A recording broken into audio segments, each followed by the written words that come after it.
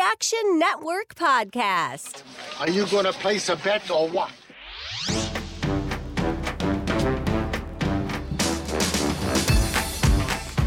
Welcome to the Action Network podcast presented by FanDuel. We're back with our 5th annual edition of the Expert's Guide to Fantasy Football. I'm your host, Maria Marino, excited to be joined by Action Network fantasy experts, Sean Koerner and Chris Raybon. You can hear them every week during the NFL season on this very podcast, as well as the Fantasy Flex. Fellas, how we feeling today?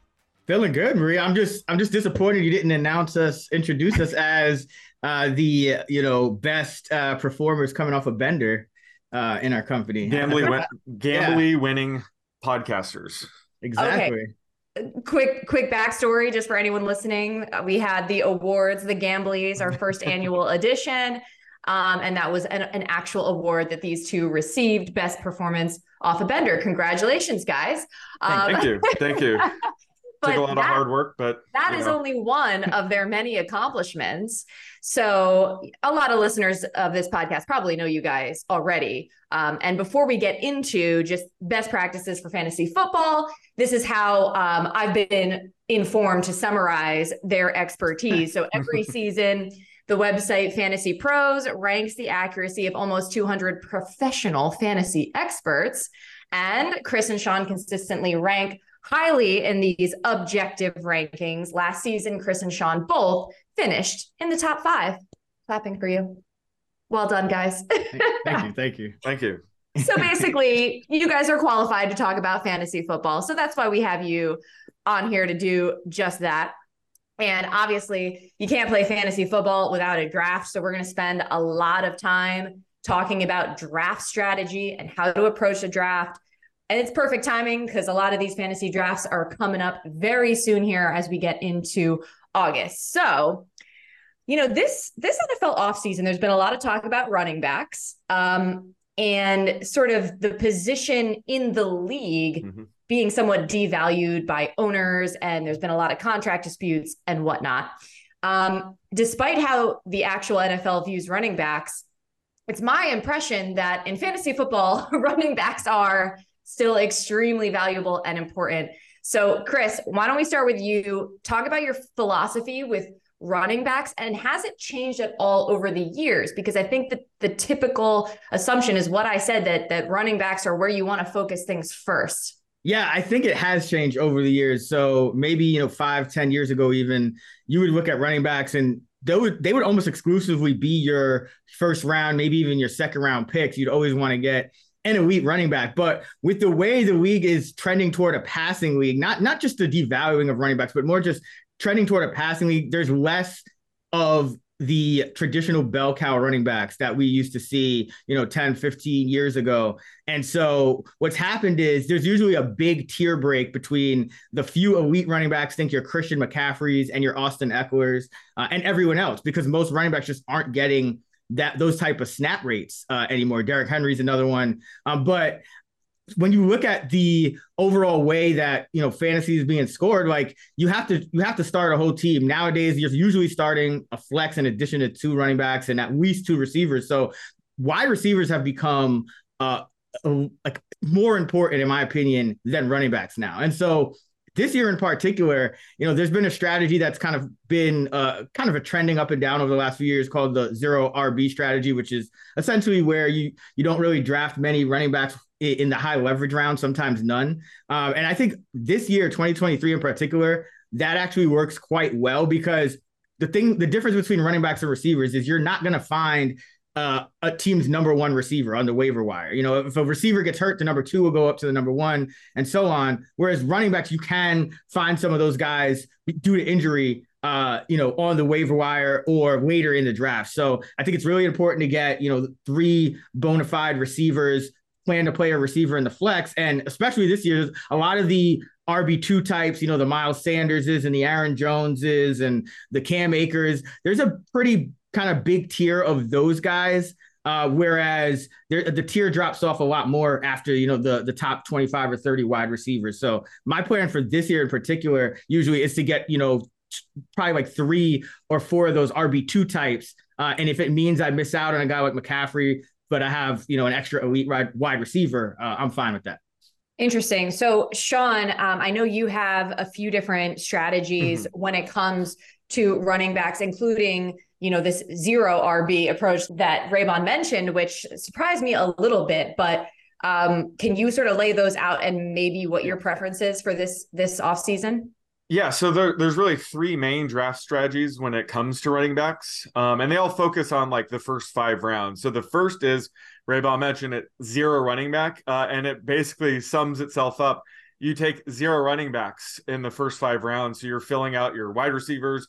Maybe you take a quarterback, a tight end, but you're basically avoiding all running backs in the first 5 rounds. The second is robust running back, and that's where you take around 3 running backs in the first 5 rounds. You're just really loading up, maybe because everybody else is fading running backs.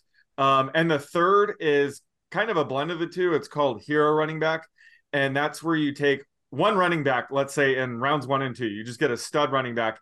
And then you use the other 4 rounds to load up at wide receiver, take a quarterback or tight end.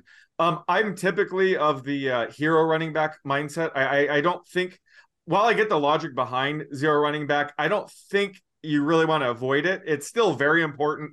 It's very fragile. Running backs are constantly getting injured. It's, they're smaller frame. They're taking the most hits. It's a very violent position. So I get the fragility of it, but you still want to have a good running back. So I like taking a running back this season. Probably round 2 is when I'm taking a running back. And then I'm with Raybon. Like, you want to load up in receivers. If you have an elite quarterback fall to you, great. You can take him this year. If you have the opportunity to get a Travis Kelce or a Mark Andrews, you could do that. But I do think you want to come with the first 5 rounds with the running back in the first couple, let's say. So I can get behind the hero RB approach. And then I'm using the middle to late rounds to really fill out my bench with a lot of high upside running backs, because that kind of takes advantage of the fragility and volatility of the position. So I think the hero running back approach is sort of the best of both worlds.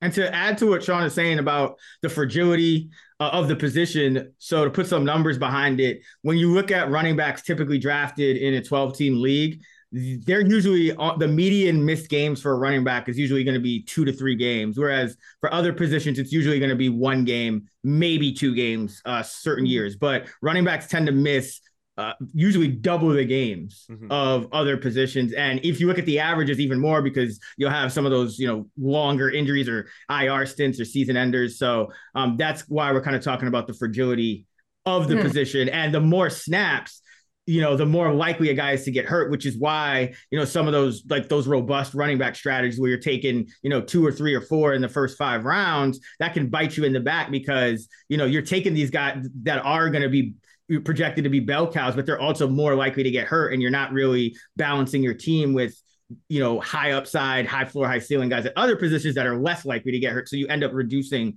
the amount of startable games that you have across your entire lineup over the course of the season. Well, I have to say, I've always been more of a play it safe kind of fantasy football participant. So, I mean, to me, the 0 RB, like, I'm scared. I'm too scared. I think I definitely traditionally have leaned with the hero running back approach where, my first round pick or my first round pick might be a wide receiver, but I'm definitely taking a running back in that second round then. But it sounds like both of you, you're going wide receiver with your first pick in the draft. More often than not, but a big thing we should also mention early on in the podcast is I think Sean and I would both agree very strongly that you should not have a rigid draft strategy coming in. So we're just trying to coin, and these names have been coined, but just trying to coin these strategy names for people to differentiate between the different potential strategies. But this is also something that it's going to depend on the year. It's going to depend on the draft and who's available because, just because I kind of skew wide receiver early on doesn't mean I don't have any running backs ranked in my top 12 or top 24 or whatever. Right. So it really just depends on the year. And I think that's a big piece of advice. Do not have a rigid strategy because you want to kind of understand where the value is by default and, according to the consensus ADP, but then you can react to when things go sideways and not as expected. Right. So, I mean, you have your plan going in, your plan A, but you also have to react and adapt to what's happening in real time, what's unfolding, and to your point, who is available. So, what are some other important rules when it comes to draft strategy, Sean? So one of my favorite things to do is if it's not required, I don't even draft a kicker or defense. Those are positions that you could just stream in season and be fine with that. So instead of drafting kicker or defense, I like to stash 2 more backup running backs in the last rounds and just hold on to them before the season starts. And sometimes you can get lucky. I remember I took James Conner with my last pick in almost every league, and that was the year that Le'Veon Bell held out into the season. Wow. And James Conner ended up being a league winner. So it's like, what would be better, having a potential league winner there or having Mason Crosby just rotting away on your bench? So I always advise people to hang on to 2 extra running backs. And then by week 1, if none of them hit, which is probably the most likely outcome, then you could drop them, pick up a kicker defense. But for when it comes to quarterbacks, another strategy that I have is, ideally I want to get a top 7 quarterback, especially this year. But if I can't, it's totally fine to not even draft a quarterback if you don't want to, because that's another position where during the season, if you're in, say, a 12-team league that only starts 1 quarterback, you're able to stream, potentially a top 12 quarterback every week just based on matchups. And sometimes you could stumble upon a guy that you're going to be using every week. Like last year, Geno Smith was a perfect example. Justin Herbert, his rookie season, I ended up with him on a few teams, and I didn't even draft the quarterback that year. So you can get lucky with that. However, if you're in a league that starts 2 quarterbacks or is a super flex league, it's the exact opposite. You want to get 2 to 3 quarterbacks as early as possible because, again, at any given time, there's only 32 starting quarterbacks. There's a huge drop-off between QB 32 and QB 33. Whereas other positions, even if a guy's backing somebody up, they're still going to get stats and provide value, but that's just not a luxury you have with quarterbacks. So in leagues where you start 2 quarterbacks, it's a much different strategy where you have to draft them much earlier. Well, I'm curious, Sean, because you said especially this year to pick up, a top 7 quarterback. Can you just explain why? Yeah, in years past, what I call the streaming tier, quarterbacks, say 12 through 24, there's been a lot of good quarterbacks that I would be happily, streaming throughout the season. Whereas we didn't have as many elite quarterbacks like we do now. So right now we have guys like Josh Allen, Patrick Mahomes, Jalen Hurts, Lamar Jackson, Joe Burrow, Justin Herbert, Justin Fields, really good quarterbacks that are going to be ranked in the top 5 most weeks. So that gives you a huge advantage by having one of them. Whereas the streaming tier have a lot of question marks, and I'm not as comfortable this year. So that's why I'm saying this is a year where I'm more comfortable taking a quarterback early. Gotcha. And you also, of course, talked about just, streaming defenses and kickers, not even worrying about drafting them. I can tell you from my experience, sometimes I would feel like that peer pressure where there'd be that person in the league that way too early, drafts a defense and you're like, whoa, should I be looking at defense? You got to resist the temptation to just keep your eyes on your own paper. But Raybon, I was curious if you had any other just general strategies that you wanted to throw into this before we move on.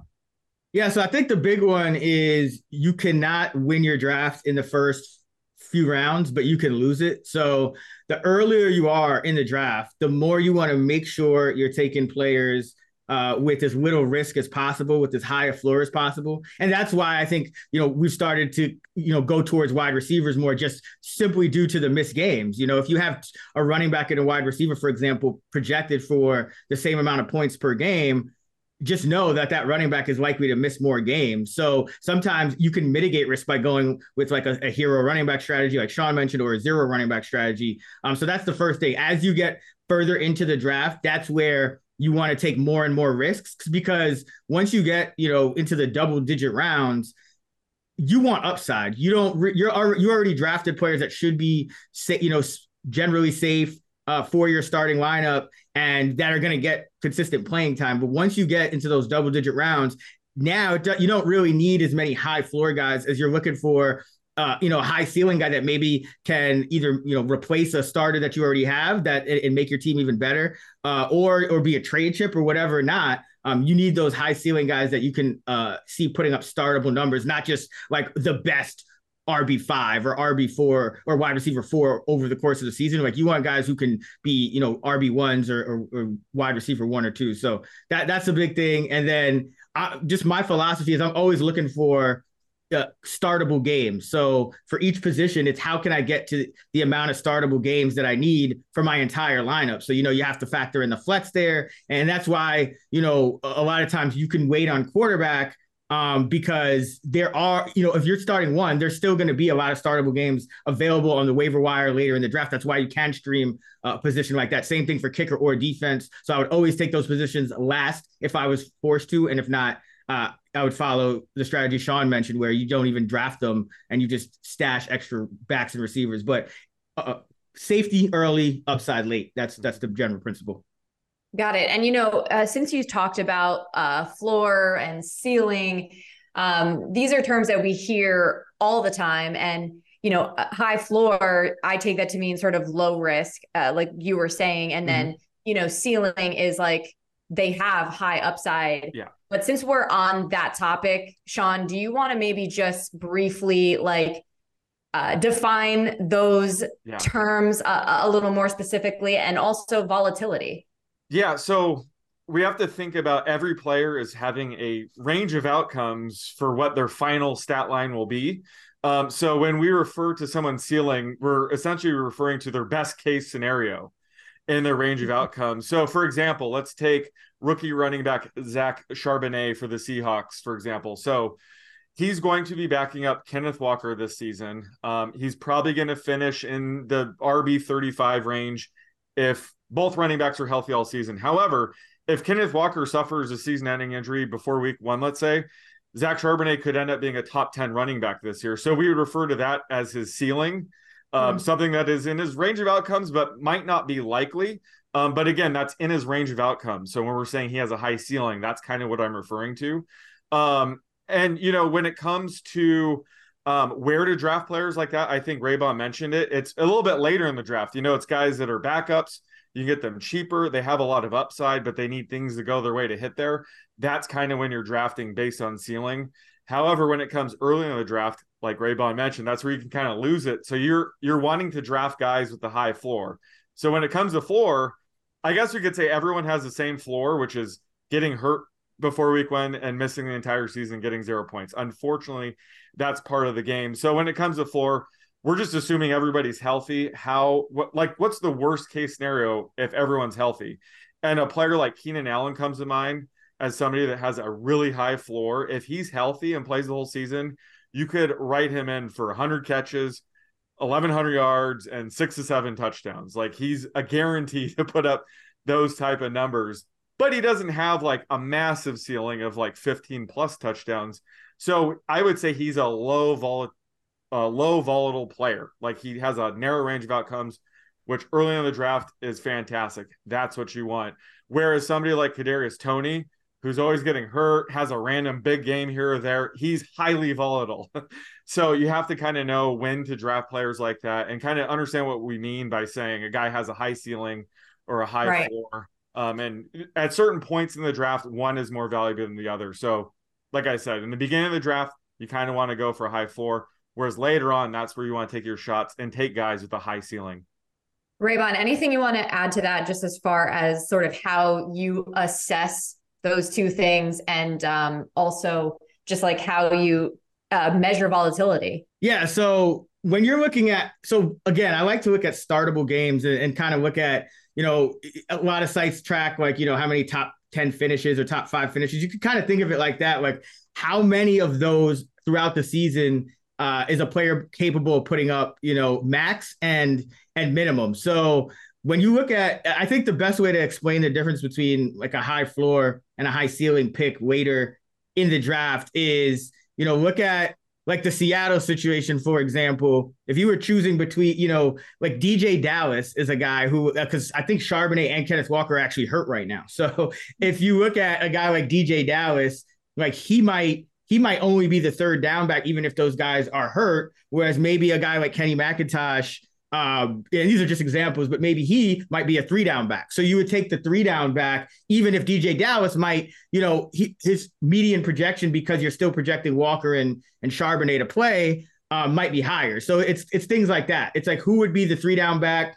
Like, like you don't want a receiver to come in and just be like still the third option in the slot. Like maybe, if a guy like Donovan Peoples-Jones gets hurt, you'd look at a guy like Cedric Tillman, who would be his direct backup to come in and potentially get those deep targets versus, Elijah Moore, his role might not change as much. So you're just kind of looking for those discrepancies later on in the draft, because I think as you go down ADP, especially once you get outside the starters, maybe the top 50, I don't think anyone really knows what to do. And I think that's where a lot of times people like, Sean and myself excel, is like there's just these late round picks. Like I remember you could get Isaiah Pacheco pretty late in drafts last year. And that was a guy that, we said, okay, at some point in the year, he's going to get the starting role. So that would be an example of a guy, and I know Jerick McKinnon had a good season as well, but usually you would take a guy like Pacheco who you could see starting over a guy like McKinnon, who's usually going to top out as that third down passing down specialist kind of back. So that's the difference between high ceiling and high floor later in the draft. And you can, when you're measuring these things, you can look at something like just the standard deviation in fantasy points or each stat. Like, the standard deviation for wide receiver receiving yards game to game is going to be, higher than rushing yards or passing yards as a percentage of the stat. So things like that you can use to measure as well. So obviously, in those later rounds, when you're looking to find some of those higher ceiling players that, could potentially break out, especially later in the year, that's oftentimes going to be filling your flex position. And Raybon, I know you sort of mentioned flex before, but Sean, was there anything else that you wanted to highlight just regarding how to treat the flex position during drafts? The flex position isn't really something that's like a draft strategy. Again, you're going to be using either a running back or wide receiver for the flex. Right. So, my draft strategy of just loading up at running backs as much as possible, right, and then taking receivers with high upside will just sort itself out. So during the season, I'm going to just be playing whichever one has the highest projection that week. And of course, you can make that decision by looking at our rankings week to week, but that's more of a week to week decision than something I'm attacking in the draft.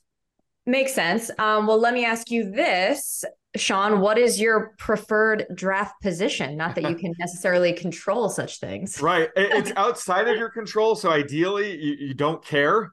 I don't really care. I think wherever I end up, I'll be fine. I typically, you typically want one of the first 6 picks because that's where you can get, the elite players, and then it starts to drop off a bit. So there is an edge of having a first 6 pick when it comes to the first round.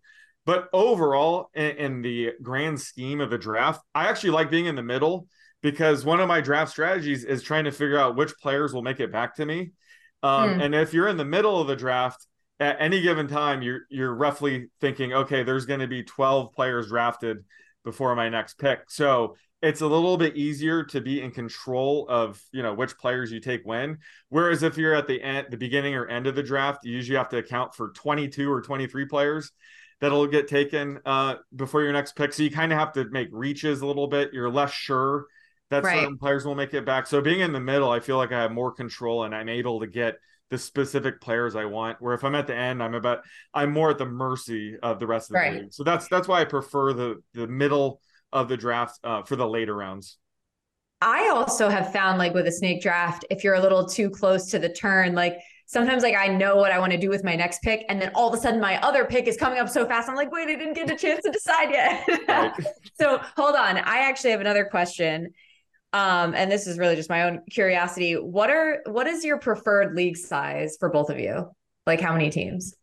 I prefer 12. I just think that's kind of been the classic. 10 is fun, but it just feels a little less challenging because there's the player pool is a little bit bigger for the teams available, I guess you could say. So I prefer 12. Yeah, Sean? I mean, I prefer 12 too, but to be honest, like, it'd be super fun to be in a 32 team league. Right, Raybon, we're deciding if Kyle Juszczyk is in play this week, like, expand the player pool. Yes. The more players that are involved, the more I'm going to like it. So give me a 32 team league. But other than that, like, the traditional 12 teamer is fine with me. I have found that 14 is pretty fun. Just saying. Right. 14, it's like a little extra challenge. No, it is. It is, Yeah. but so oddly, this is a little background of me that neither of you asked for, but I was in a league for years. There was always 16 teams, always. And it was so rough. And like the waiver wire was so thin every Sounds year. fun. I finished third back to back. So I was very proud of that. But anyway, and I assume that you guys prefer PPR.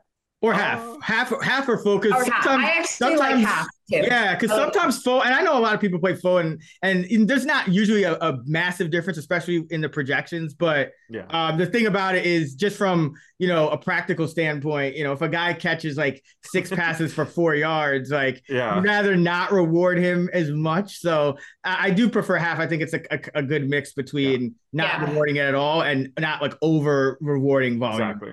Let's talk about some other things that you guys have mentioned. Obviously, rankings are something that you guys do with regularity. And then also ADP is a term that, Raybon, I heard you mention, average draft position. So what are the best ways to sort of utilize those two things, Raybon? So the thing I think people have to know is that rankings aren't necessarily where you should take a player. You also have to take into account ADP. So let's say I have a running back ranked 10th among running backs. He's the RB10, but his ADP is not to RB25. If there were, 9 other running backs off the board and then you just took him as the 10th running back, you wouldn't be getting good value because you could have probably waited for another 10 to 12 running backs to go off the board, and my RB10 would have still been on the board. So you want to use average draft position along with rankings to make your decision. You want it because remember, average draft position is just an average. There's always going to be times when that doesn't go according to plan either. So it's just more of being able, like you mentioned, Maria, you have to kind of plan your picks out during the draft as they happen and kind of react to what's going on the board. So I think that's the thing with rankings. The rankings are, how are you valuing players with, within positions and then between positions, but then you have to use ADP for that final, to determine where exactly you're going to end up drafting these players. That's the final thing. Like if you just have rankings and no idea of ADP, you're still probably not going to have the perfect draft because you're going to leave value on the table, even if you take guys in the order that we're projecting them to finish. That's still not going to be enough because you could get even more value by paying attention to ADP and taking guys, just around where they're going to fall a little ahead of it if you're really targeting them. Okay, so both, not one or the other. Sean, what else?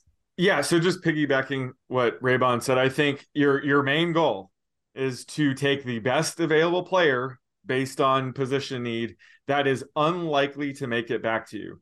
That's kind of how you escape these traps. So the biggest mistake I see people make using my rankings is they just draft them to a T. And that's how you kill value. Like if you take a guy 2 to 3 rounds before he would have been selected, you're kind of killing that value. So if a guy's going to make it back to you, don't draft him, draft the best available player that won't make it back to you.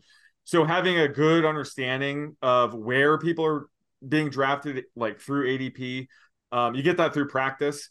And also ADP changes itself. Like today, an example would be Tim Patrick looks like he suffered a potentially season-ending injury. So if you look at a guy like Marvin Mims' ADP, it's going to be like wide receiver 70. But if you were to hop in a draft right now, he might go like wide receiver 55 or something like that. So you just have to be understanding of like where ADPs might currently be or where they might go. So that's half of the draft battle, is trying to guess when and where people go. But the reason you need to do that is because you need to maximize, our rankings and getting guys before they're taken off the board, not, like 2 or 3 rounds before.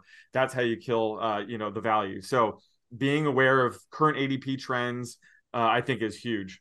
Well, of course, by doing all of this stuff that you guys have already discussed, hopefully you're going to have a quote unquote good draft. I mean, I know draft grades are given out immediately after, and I'm not really sure how accurate those are because obviously so much can change throughout the year.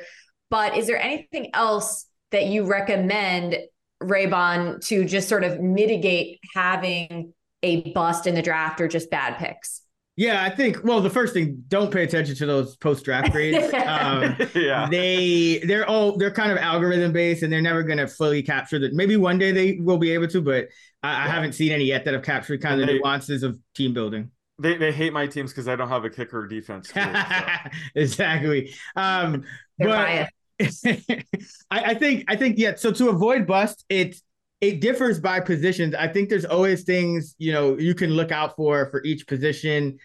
With running backs, it's, age is something where, the older a running back gets, especially once you get past, 27, 28, I think injuries are more likely and just decline is more likely. Wide receivers, you always want to kind of look at the quarterback involved. And also, if it's a team where you're just kind of assuming a guy's going to be the number one, but there's, a lot of newer players or rookies or second year guys on the team. Remember, those guys tend to take jumps. So that could kind of, there could be some risk there with those guys. And then I think on the opposite side, also pay attention to certain trends within positions. Like wide receivers tend to break out in their second or third year. They tend to take a big leap. So that's something you usually want to factor in. Rookie running backs tend to, be productive right away. And a lot of times you can, the uncertainty is where you're going to get those edges. So where are things different from last year? Because anyone can look at, some stats from last year, kind of say, okay, well, that's roughly what this player is going to do this year.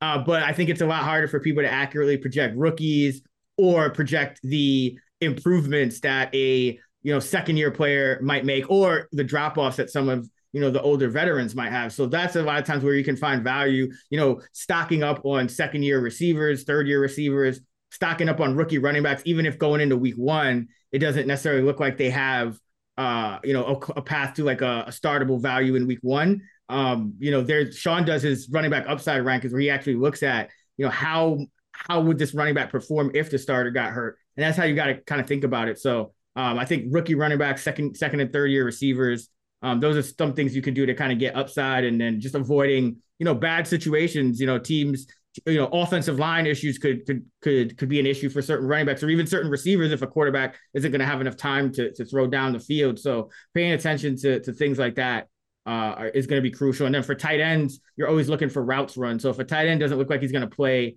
the majority of the snaps, like a guy like a Mike Gesicki last year, where it was like, okay, is he going to be out there when they need a blocker? No. And then that kind of tanked his value. So I'm just kind of being aware of those kind of things. It's very player specific. I think one of the things in fantasy you don't want to do is overgeneralize. Like there are some broader trends and things to look out for, but then you still have to go and say, okay, does this actually apply now to this player or not? It's just a starting point. So, that's where, guys like Sean and I come in, listen to our podcast, our tweets and things like that. So, yeah. Sean, thoughts on draft busts? Yeah, I mean, busts happen. I make mistakes all the time. We're ending up with a handful of busts on my team. They're just going to bust or get hurt. Most of the time, it's out of your control. So that's why I do things like draft a ton of running backs late in the draft and stash them on my bench. It's sort of insurance for that. Like we've said off the top, it's a position that can have a lot of injuries, volatility, where guys, leapfrog the starter because they're struggling. So there's a lot of things that can go wrong with running back. And I would say to be especially careful with running backs in the rounds 3 through 6 range every season. This is commonly referred to as the dead zone. I prefer frozen pond. And I'm not saying you need to completely avoid it. Usually there's one or two backs in this range I love every year. Last year I targeted Tony Pollard heavily in this range. This is the range where you could have grabbed Josh Jacobs. So there are league winners in this range. So I try to key in on a couple players. If they fall to me, great. However, the way you get in trouble in this range is you just take a running back just because you think you need one. So that's sort of how people get in trouble in this range. So that's kind of one of the ways that I avoid getting bust, is avoiding running backs I'm lukewarm about in this range, just because they do bust at such a high rate based on all the reasons we've laid out for running backs. So that's basically my number one way of avoiding bust at running backs. And just to add to that, we mentioned running backs tend to get hurt more. So paying attention to the preseason injuries as well, because just appearing on the injury report makes a player more likely to appear on the injury report in the future. And, there's about 25 to 30% of players who are questionable tend to miss a game. if you miss one, the average, if you miss one game, the likelihood is you're usually missing more than one game. So a lot of times, I think I notice every year guys are usually overvalued that are hurt. Like J.K. Dobbins comes to mind last year. This year, Breece Hall and Javonte Williams are guys I think we have to be very careful with. And then you look at a guy like Jameson Williams, who, Sean and I both think is just egregiously overvalued. I think he's going in the top 50 receivers. He's going to miss 6 games. And this is not even an injury risk. Like, we know he's going to miss 6 games. So like when you factor that out, yes, like you can play another player, while he's out. But again, it's limiting your max upside, because the ideal situation would be to draft a guy with with that pick that could potentially give you 17 games of upside or 13 or more than 10 or 11, So I think injuries and missed games are something that having an understanding of, first of all, that running backs are going to be twice as likely. And second of all, that guys that start the year and that are already hurt, they tend to be overvalued because people tend to kind of brush it off. And the average fantasy drafter is not necessarily paying attention to every beat report and every piece of news and updating the way we are. So it's like, to us, it's like, Jesus, this guy's been hurt for like the entire camp. But like to somebody else, it's like, okay, he was good last year. He's questionable for week 1, but like so is every football player, right? Like, it's football. So like, but like really pay attention to those injuries, and especially like what kind of injuries, because it sounds like a cliche, but soft tissue injuries linger. If it's a guy like a note for Tua Tagovailoa, for example, if he gets a concussion, he's probably missing multiple weeks, if not more, just if he gets a concussion, period, which would be different from a lot of players. So, just kind of knowing things like that and making sure that as you're drafting, you have the most information possible and you're not necessarily stepping into some of those risks when you could avoid, unless it's an appropriate risk. Like I said, if it's the 12th round, sure, take a chance on an injured guy is a lot better. But especially in those first 5, 6, 7 rounds, that's where you're really going to go wrong. And a lot of times those running backs, those 3 to 6 running backs don't work out as much because, again, they get hurt more. And then what happens? Those running backs in round 7 through 12, those are the guys that are going to be taking their place. So that's kind of why that's kind of how you have to look at it when it comes to bust. Just kind of look at those missed game risks for each player. And this is why you have to follow our fantasy experts. We're talking with Chris Raybon and Sean Koerner here on the Action Network podcast, because you guys do put so much work in to your projections, to your rankings, and you're doing all of that research that, the average listener of this show, probably doesn't have time to do. So with that in mind, Sean, what is your process for just researching and doing prep leading up to a draft?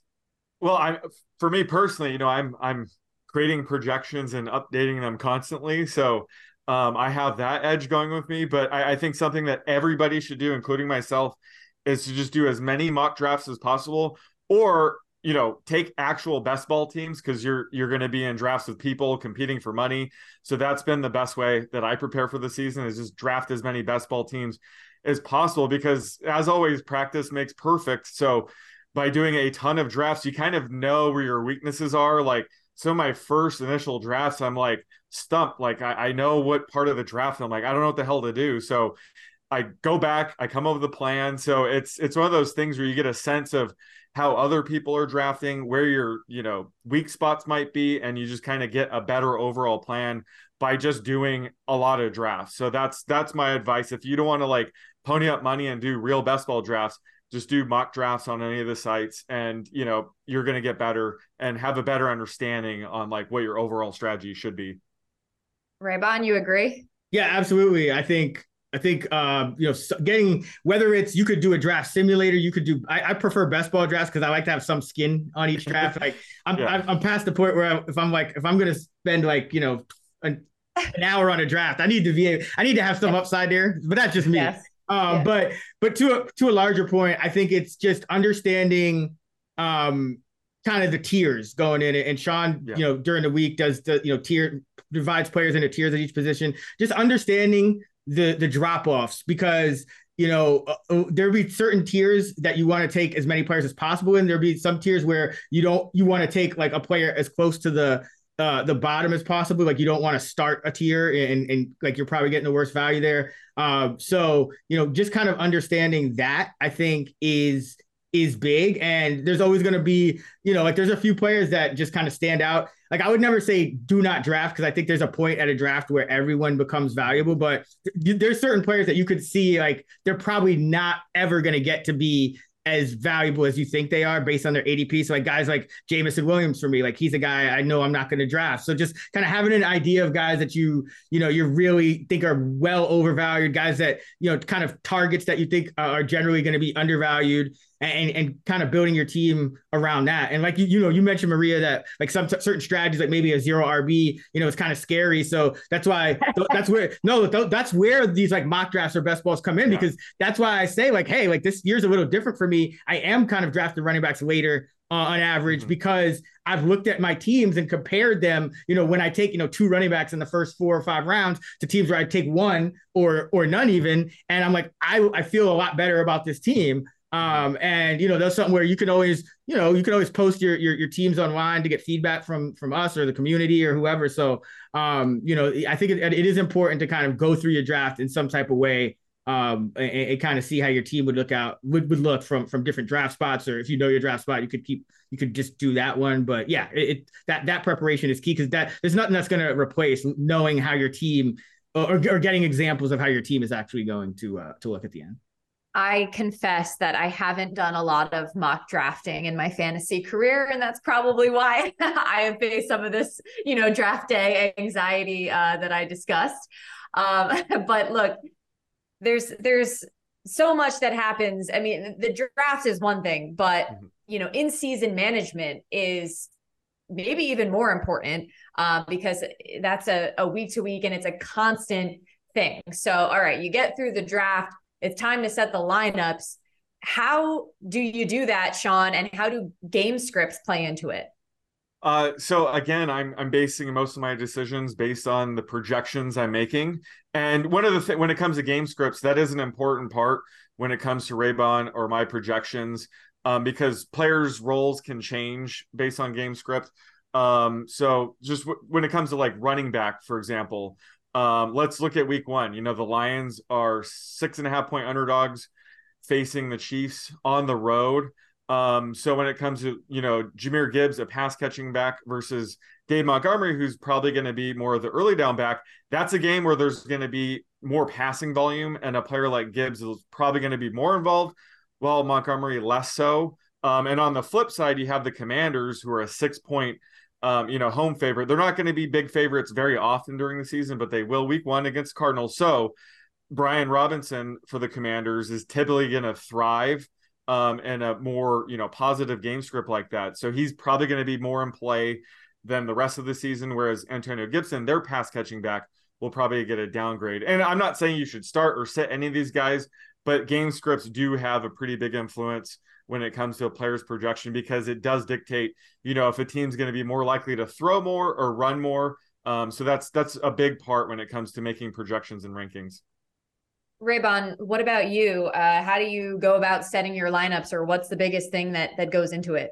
So I think, game scripts are very important. And that, from like the way we're doing projections is, at least the way I do them, is I'm usually I have like a baseline for every player, what he would do against like a league average opponent. Same thing for teams. How often would they pass and run versus a league average defense? And then, for each week I'll go and I'll have like my projected spread. For example, if a team is a 10-point favorite, they're going to pass less than they would against, the average team, which would be a pick 'em or something. So, kind of looking at it like that, but it's all going to come down to rankings. And like, that's, what Sean and I are doing. So, it's really like all that is going to be kind of accounted for. But yes, I think when it comes to game scripts, they're very helpful just to know some general things.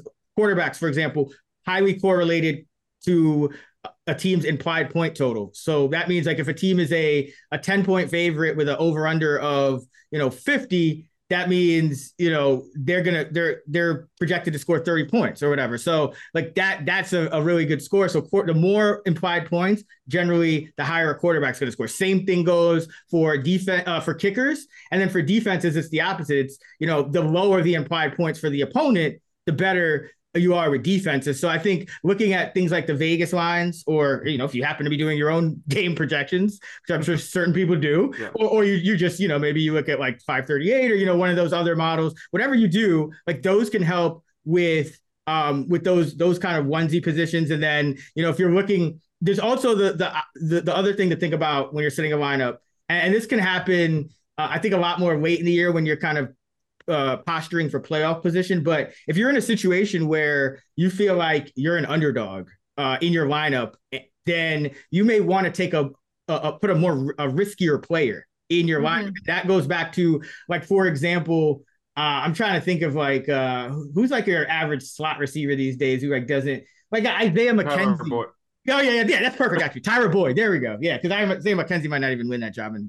But yeah, Tyler Boyd is a perfect example. Tyler Boyd, you know what he's going to do most weeks? He's going to get, 2 to 4 catches for like 30 to 50 yards, probably. Maybe a touchdown every 2 or 3 games. Whereas you may have let's say a rookie, like, let's say Michael Wilson is starting, is like, he's a starter for the Cardinals. And you're like, okay, like, Marquise Brown is banged up. This guy might, kind of bust out here. He might give me a higher ceiling, or just like a DJ Chark, a guy who's going to get more deep balls thrown to him. So you might want to start him if you're an underdog. If you're a favorite, you just need those 3 to 5, those 3 to 5 catches. Then you start a guy like Tyler Boyd. So that's the other consideration. And if you're ahead on Monday night, and you don't get a bonus for like scoring more points, when you're like ahead by only a few points, you could take a guy out of your lineup too, because the last thing you want is a guy to like fumble, get hurt, get like minus 2.6, leave the game, and you lose by like 1/10 of a point because you left him in. Nothing worse. Yeah. So like thinking about things like that. And, there's certain things you can also do. Like if later in the year, attrition is going to play a big part. And if you see your opponent is weak at running back, and it probably has to pick up somebody barring the injury report, if you have the space on your roster and you're not really using like maybe the last 1 or 2 spots because your team's in good shape, you can drop, like, maybe you have like a 6th wide receiver. You could drop that 6th wide receiver and try to pick up, a running back that then your opponent won't be able to pick up. So there are things like that. And of course, if you have a waiver claim, you might not want to waste it. But so it depends on, the type of free agency your league has. But things like that, you can pay attention to get a little bit of an edge as well. Well, I'm glad you mentioned waivers. We're going to get into that in just a second. But I think, like, as you were describing that, I was just having flashbacks. I feel like most, fantasy casual players have been in that situation where the obvious play is to start your stud, but like a potential game script or some other factor is telling you, like, maybe this other player that you wouldn't usually start, it might be riskier, like might be the better play. And that's like the internal debate. And like, you're looking for that, like, you're just looking for that decision. Like, do I go this way or that way? So I think that's probably one of the biggest challenges on a week to week basis. And then the other thing is the commitment to, paying attention to the waiver wire, and also sort of playing a little defense, like you were talking about, Raybon, within your league, paying attention to other people's rosters, identifying needs that you might have and where you could maybe find some leverage and potentially trade with people. I was like, I've in my career been like pretty anti-trade. Trades like freak me out, especially when somebody offers me one. I'm like, whoa, what's the catch here? So I'm very defensive when it comes to trades. So, Sean, can you relate? Yeah. So a lot of my leagues, no one trades with me. Like my buddy's league, they don't. They think I'm trying to, siphon off their best player or something. But trades in general are tough to rely on. It really depends on your league mates, and if they're willing to do that, if they're willing to go through with them. But if you're in a league that loves trading, it's a great way to sell high or buy low on players and just alter your roster based on what your current needs are. There's a million examples I could use when it comes to trades, but one I could think of is, like, let's say you're 8-0, and it looks like you're destined for the playoffs. And your team building process should be looking towards the playoffs, like looking at players that maybe have good matchups in week 16 and 17 and maybe try to acquire them for cheap.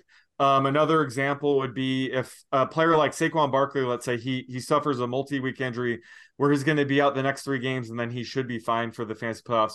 What I would do is try to get that player, especially if that's a team that's fighting to make the playoffs. They're 4-6 or whatever. They need to kind of sacrifice short-term value or to make the playoffs. So that's a trade that could be mutually beneficial for both people. So again, there's a million different ways to kind of deal with trades and what you should or shouldn't do, but it is a good way to kind of sell high or buy low or just build your team based on current needs.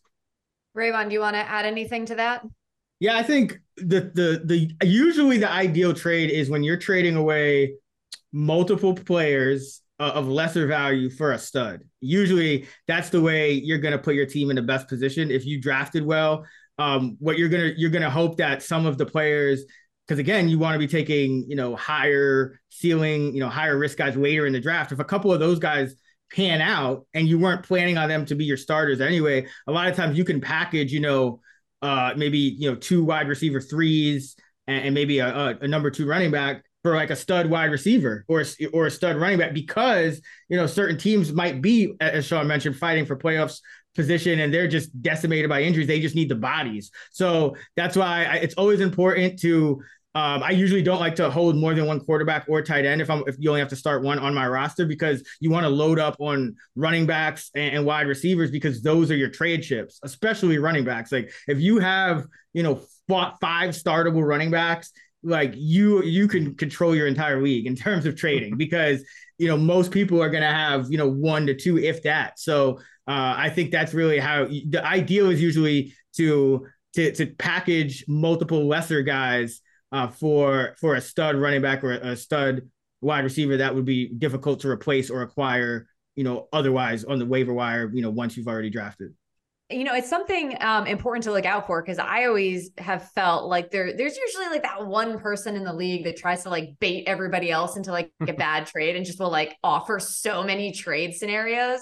And you always have to like pause and like, am I really taking this seriously? But, I think I have seen that a lot where it's like, okay, it looks exciting because there's like 3 players for 1. And then you like look and you're like, well, these players all suck. So like, why am I going to trade, this? So definitely something to look out for.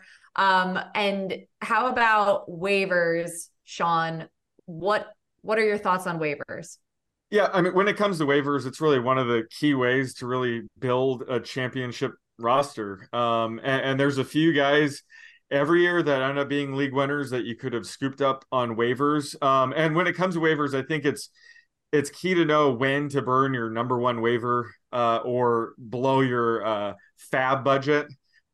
Typically, I do this on a running back who presents, like multiple weeks of value for the rest of the season, as opposed to just a couple games. So, for example, if a backup running back who's going to be filling in for running back that's just going to be missing 1 or 2 games, I wouldn't go all in on that unless, they're must-win games where you need them to go to the playoffs.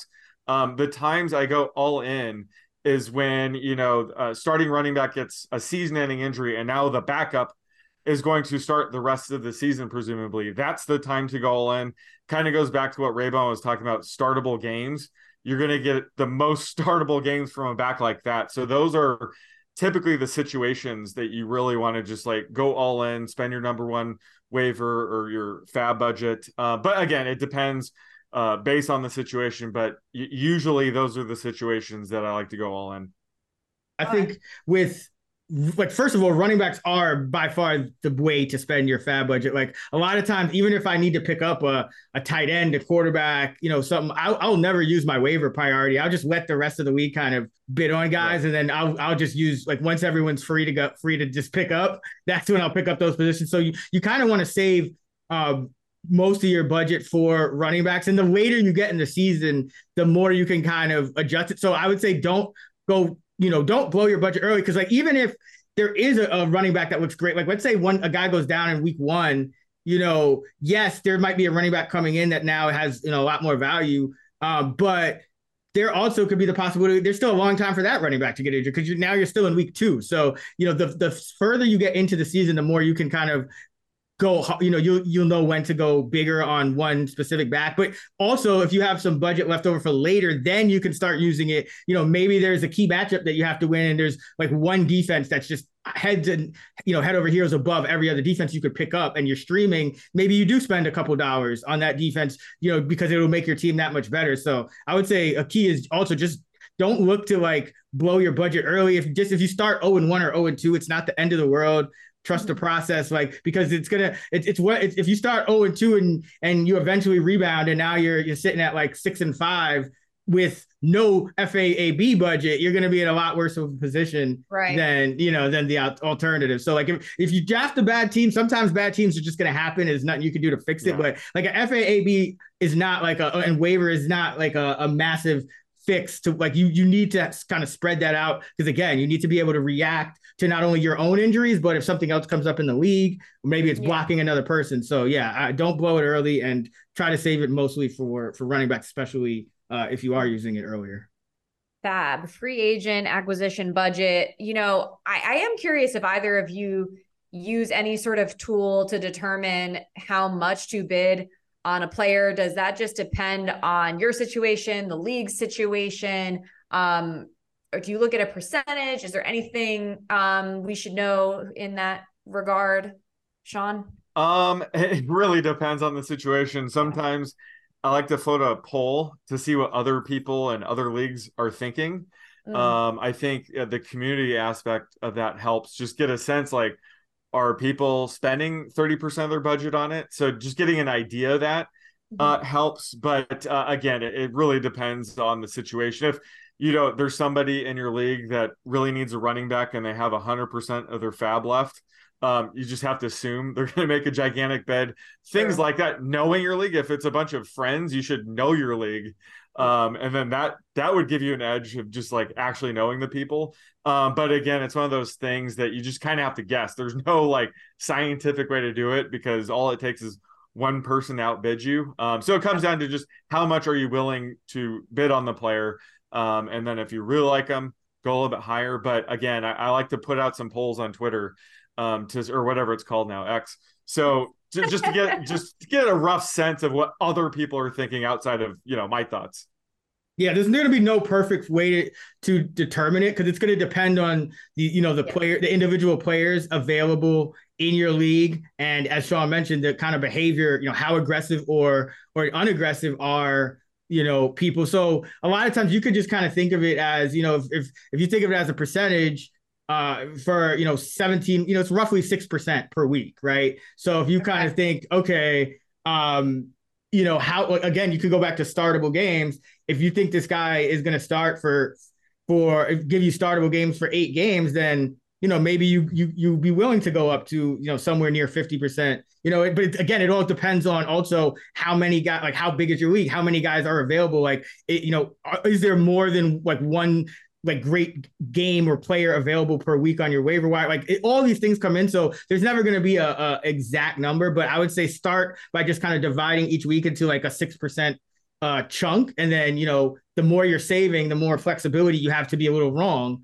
about how much you should spend. And it's more about, I think, the confidence level and maybe like a max. So sometimes Sean and I will write up waivers and we might give a percentage like that, like that's the max I would spend on him. Now if you can get it, it's just like ADP. If your league is not that aggressive, you probably go a little lower. But you don't want to overspend to the point where you have literally zero flexibility in the last few weeks, where it could be the most important few weeks. So I'd say you could start by just kind of dividing it up into percentages, and then kind of go from there. And just kind of like, if you're following like experts, look at how confident they are, what they're saying about the player, or if they give a percentage, or you can kind of go off that. But there's no, it's more of a art than a science. Yeah. Any other parting words, Sean, before we go? Just again, draft as many running backs as humanly possible in the last rounds. I mean, we have been sitting here for 2 months with nothing going on since the draft, and everybody thought that everything was going to happen as expected. And look, 1 week in a training camp, we have Josh Jacobs out of town. Jonathan Taylor might be on the NFI list or whatever. Dalvin Cook might sign with the Jets. Kenneth Walker and Zach Charbonnet are all hurt. Like, the running back position is a shit show, so you have to act accordingly. Don't forget the great Sony Michel has hung up the cleats. Yeah, well. he retired. Yeah, I mean, it's just a nightmare. And people always they're always confused. Like, wow, no, it's always going to be like this. It's going to get worse too. So make sure you have a lot stashed in your bunker. I love it. Well, listen, this has been our experts' guide to fantasy football. Can't say thank you enough to our experts, Chris Raybon and Sean Kerner. For more fantasy football content from these two, be sure to follow them in our free award-winning Action app. You can also subscribe to the Fantasy Flex podcast right here at Action Network. Multiple episodes are released each week for both season-long and DFS players. And if you haven't already, be sure to check out the rest of our recently released episodes, our experts guides to sports betting series. We did NFL already, MLB, NHL, and more, all available now on the Action Network podcast presented by FanDuel. I'm Maria Marino. Thanks again. Action Network reminds you, please gamble responsibly. If you or someone you care about has a gambling problem, help is available 24/7 at 1-800-GAMBLER.